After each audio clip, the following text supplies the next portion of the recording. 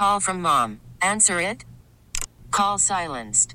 Instacart knows nothing gets between you and the game. That's why they make ordering from your couch easy. Stock up today and get all your groceries for the week delivered in as fast as 30 minutes without missing a minute of the game. You have 47 new voicemails. Download the app to get free delivery on your first 3 orders while supplies last. Minimum $10 per order. Additional terms apply.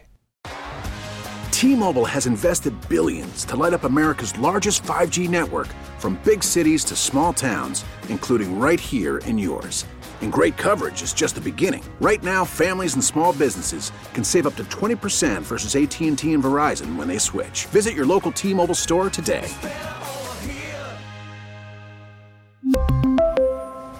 Plan savings with 3 lines of T-Mobile Essentials versus comparable available plans. Plan features and taxes and fees may vary.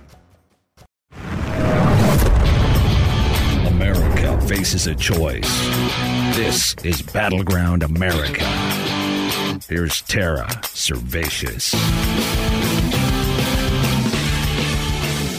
If the Democrats couldn't run hoaxes, it would seriously dent their ability to win elections. We now know much of the pandemic was a hoax.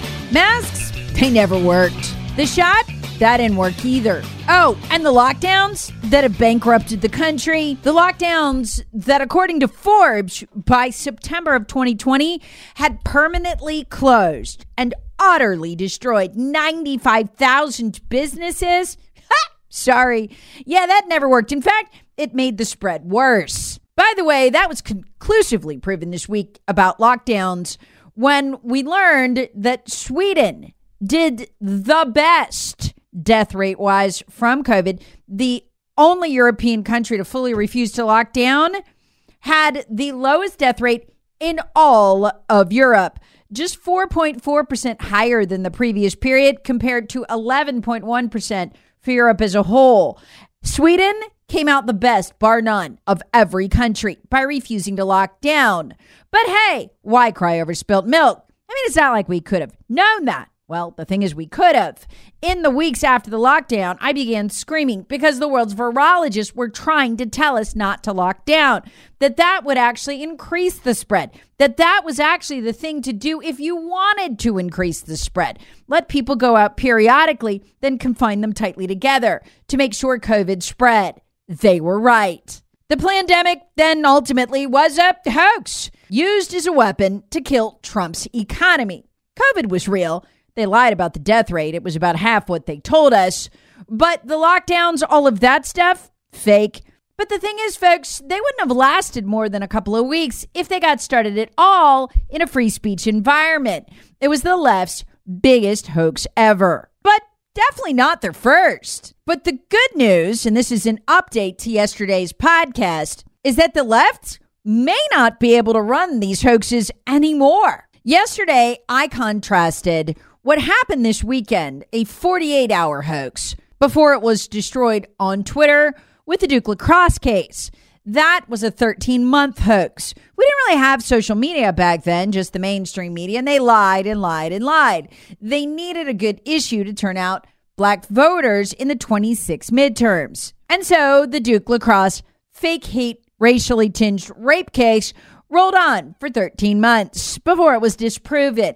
Well, they tried a similar thing this weekend, but it only lasted 48 hours. They tried planting swastika-wearing Nazis in front of Disneyland with the Ron DeSantis campaign poster in the background. Then Rolling Stone, who's been instrumental in so many of these hate hoaxes, cleverly cut the video. So it only had these Nazis marching in Florida proclaiming they were for Ron DeSantis. The part of the video they cut out was them laughing and saying they weren't going to vote for Ron DeSantis. In other words, total journalistic fraud, the kind that the left relies on to run these hoaxes. But this time, it didn't go on for 13 months. It didn't even make it 48 hours. They were utterly destroyed by Twitter. Very quickly, the rest of the video that the Rolling Stone had cut out had surfaced, along with another video, I played it for you yesterday in this podcast, of the very same Nazi saying that actually they supported Biden. They'd had this thing all teed up, folks. In fact, suspiciously, the liberal Anti-Defamation League somehow knew these Nazis were going to be marching for 2 days before. They're a pro-Jewish group. How does a pro-Jewish group know what left-leaning Biden-supporting Nazis are going to do? Well, because they're all in it together. Well, I'm pleased to report that not only was the Rolling Stone forced to pull down their article and their tweet, they've had to issue an apology and a retraction. By the end of the weekend, as I reported yesterday, you know what was trending? Well, they'd expected it to be Ron DeSantis is a Nazi, but instead it was Nazis for Biden, a more accurate trend term. That's why, aside from like nuclear weapons, I keep telling you, free speech is the most potent weapon on earth. The left cannot survive it. Can you imagine a world in which the Duke lacrosse hate hoax lasted 48 hours? Fauci lockdown hoax didn't make it but a week or two before it was destroyed on Twitter? The left can, and they're terrified. That's why they announced not one, but 2 investigations into Elon Musk last week. Because here's the problem. By now, we should have been doing around-the-clock coverage, according to the old way, of how Ron DeSantis is actually a Nazi, and he'd be weighing a campaign crisis of how to condemn them without getting the muck on him. Instead, it never made it to prime time. It was killed in its crib right there on Twitter.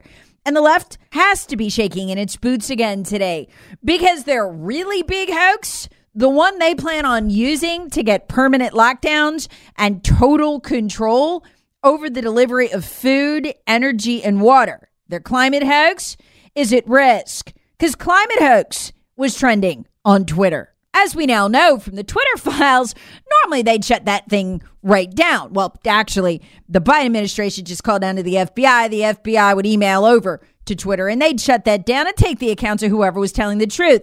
Never mind if they're the world's foremost virologist or, in this case, climate scientists. They'd just be silenced and shut up and the hoax would roll. But not anymore, which is why climate hoax was trending on Twitter yesterday. Why? Because of a guy by the name of Patrick Brown. He just got a pro-climate change article published in the journal Nature. It's called Climate Warming Increases Extreme Daily Wildfire Growth Risk in California. Then he turned around and published another paper about how he lied to get it into the journal Science, and how everyone else has to too, about climate change. Oh, as a PhD level climate scientist, he believes in man-made global warming. He thinks it's real. He says he stands by what he wrote. It's just what he left out that he wanted you to know about. How he essentially had to lie to get published in the journal Nature. He says climate change is certainly a concern when it comes to wildfires. It's just that he wasn't able to tell you about how it could easily be controlled with the real things that are causing it. Poor forest management under, well, let's face it, Democrat-controlled areas and not putting power lines underground. High winds ensue, the power lines fall on the chronically mismanaged land, which I think is deliberately mismanaged by the Democrats to get these wildfires. And voila, you get raging wildfires. What's new? The climate change? A little bit, he says, but mainly it's the mismanagement and the failure to clear the undergrowth. But he says if he put that in his paper, he wouldn't get published. And if he didn't get published, he wouldn't get an academic job. And he couldn't feed his family. Problem is, with 6 times as many doctorates being produced than 50 years ago, the pressure is much greater now for unemployed PhDs to suck up to the media and the academic establishment. And so if you blame anything other than climate change, even if you have empirical evidence, and he says he's got a lot of it, you won't get published. They want to lie, a good one. Here's what he says he wasn't allowed to include in his journal Nature article. The fact that over 80% of wildfires are started by humans rather than natural ignition. So that's 80% of it. He says poor forest management, refusal to put power lines underground in high-risk areas specifically accounts for most of the rest of the issues in wildfire. Simply addressing those areas would eliminate the vast majority of wildfires up front, he says, even with climate change impacts left unabated. But he's not allowed to say that. He won't get published. The problem, he says, is this type of framing with the influence of climate change unrealistically considered in isolation is the norm now for high-profile research papers. Worried about letting someone else pick out the perfect avocado for your perfect impress them on the third date guacamole? Well, good thing Instacart shoppers are as picky as you are. They find ripe avocados like it's their guac on the line. They are milk expiration date detectives. They bag eggs like the 12 precious pieces of cargo they are. So let Instacart shoppers overthink your groceries so that you can overthink what you'll wear on that third date. Download the Instacart app to get free delivery on your first 3 orders while supplies last. Minimum $10 per order. Additional terms apply. He says in another recent Nature paper, which was actually quoted on MSNBC, scientists calculated that the 2 largest climate change impacts on society are deaths related to extreme heat and damage to agriculture. However, he says the authors never mention that climate change is not the dominant driver for either one of those impacts.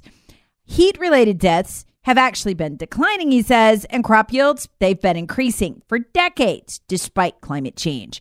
But to acknowledge this would imply the world has succeeded in some areas despite climate change, which the thinking goes would undermine the motivation for emissions reduction.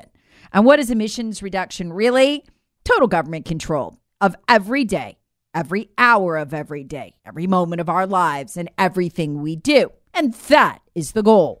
He says he still believes climate change is having an effect on these weather events, but that the vast majority of what causes them to be so bad is population distribution, infrastructure, behavior, disaster preparedness. He says they've had far more influence on our sensitivity to extreme weather events than climate change.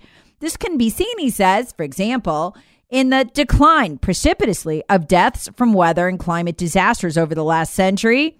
And it is standard practice, he says, to calculate impacts for scary hypothetical future warning scenarios that strain credibility while ignoring potential changes in technology and resilience that would lessen the impact. He said that's because those scenarios make for good headlines, but they're a lie. So see, the problem that the left has is that the truth makes for a very interesting headline too, because it's so unique in our world. And that is why Patrick T. Brown found himself trending on Twitter far more than he ever would have for the Nature article he published. It was the truth he told about what he wasn't allowed to say that interested people more, got more hits, got more clicks, will earn him more money. And it was allowed to trend on Twitter. And there wasn't a damn thing the FBI could do this time. Well, short of putting Elon Musk in prison, which they're no doubt tried to do. Because see, right now, they've got a big problem. They're trying to get another pandemic hoax going. Joe Biden is even walking around in a mask. But looky there, what else trended on Twitter this weekend? Michael Schmokonich's ambush of Anthony Fauci, in which he was forced to admit that actually masks didn't make any difference in the pandemic. That spread like wildfire on Twitter. Oh, and what was trending yesterday? By trending, it means it's the top thing people are talking about on Twitter, the most popular. Usually they put the top 4 down the side. Lockdowns. See that new study I referenced in the beginning of this podcast where Sweden beat the socks off every other country in Europe by not locking down? See, that was kind of trending on Twitter too. And with more users registered last month on Twitter than ever before, even in its heyday or supposed heyday under Jack Dorsey, they're going to really struggle to get people in masks and locked down with Twitter fully functioning. They're not just going to struggle in the regular way, and that we'll know, but they're going to struggle to keep their own people hosed. I've told you many times, the left lies. Mainly, their audience is their own sheeple. It's not us. They know we don't buy their crap, but their sheeple do. You know, the left-wing Karens featured on so many YouTube videos, losing it in stores, screaming and yelling at innocent moms for not wearing masks. Those sheeple see the trends too. And that's the biggest thing for the left. And here's another question. How will they roll out central bank digital currency when they start telling their sheeple all kinds of lies about it and they should go get it right away? But the truth trends on Twitter about how its real use will be to control and surveil every dollar you spend. It's not going to work, folks. None of it's going to work ever again unless they stopped Musk. And they just tried to with fake capitalism. Remember Threads? I've still got the app on my phone. I've never gone back, though, after the first thing I posted. It took Mark Zuckerberg, remember his Twitter competitor, less than 24 hours to start censoring.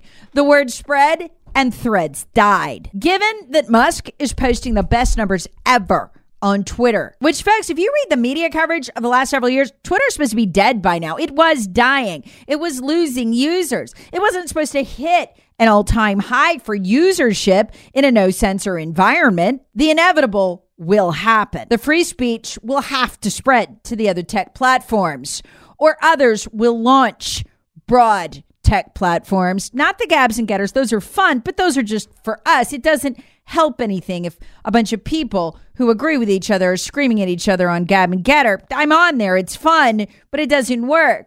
But what's going to happen is competitors are going to crush Instagram, YouTube, and Facebook. It's inevitable with other free speech environments. It's only a matter of time. Folks, this is the only fight that matters, because unless we win this one, we will lose all others. But for the first time, I'm starting to think we could win this one if Elon Musk can just stay one step ahead of the feds. I want to thank PhD Weight Loss for making this podcast possible. And I also want to thank them for the amazing changes in my life. I don't know about your genes, but in mine, we pretty much self-terminate by our late 60s. My mom was scared to death she wouldn't live past 68 because her mom and her mom hadn't. Sure enough, my mom had a stroke at 67. She died at 68. So did all her sisters. Some didn't make it out of their early 60s. I've got cousins who didn't make it past their early 50s. We're not built for a long life in my family, but just one of my mom's siblings out of 6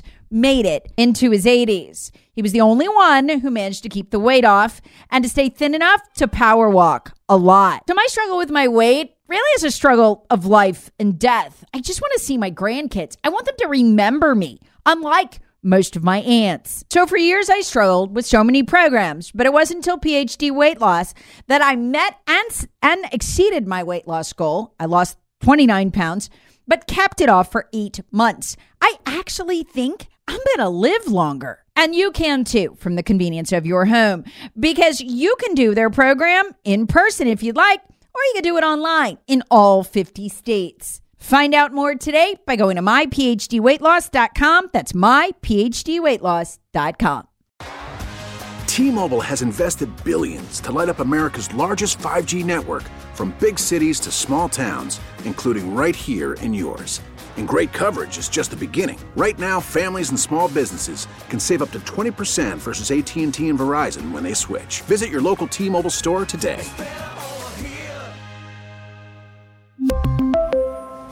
Plan savings with 3 lines of T-Mobile Essentials versus comparable available plans. Plan features and taxes and fees may vary. All-star closer Kenley Jansen, we have a question. What's the best podcast of all time?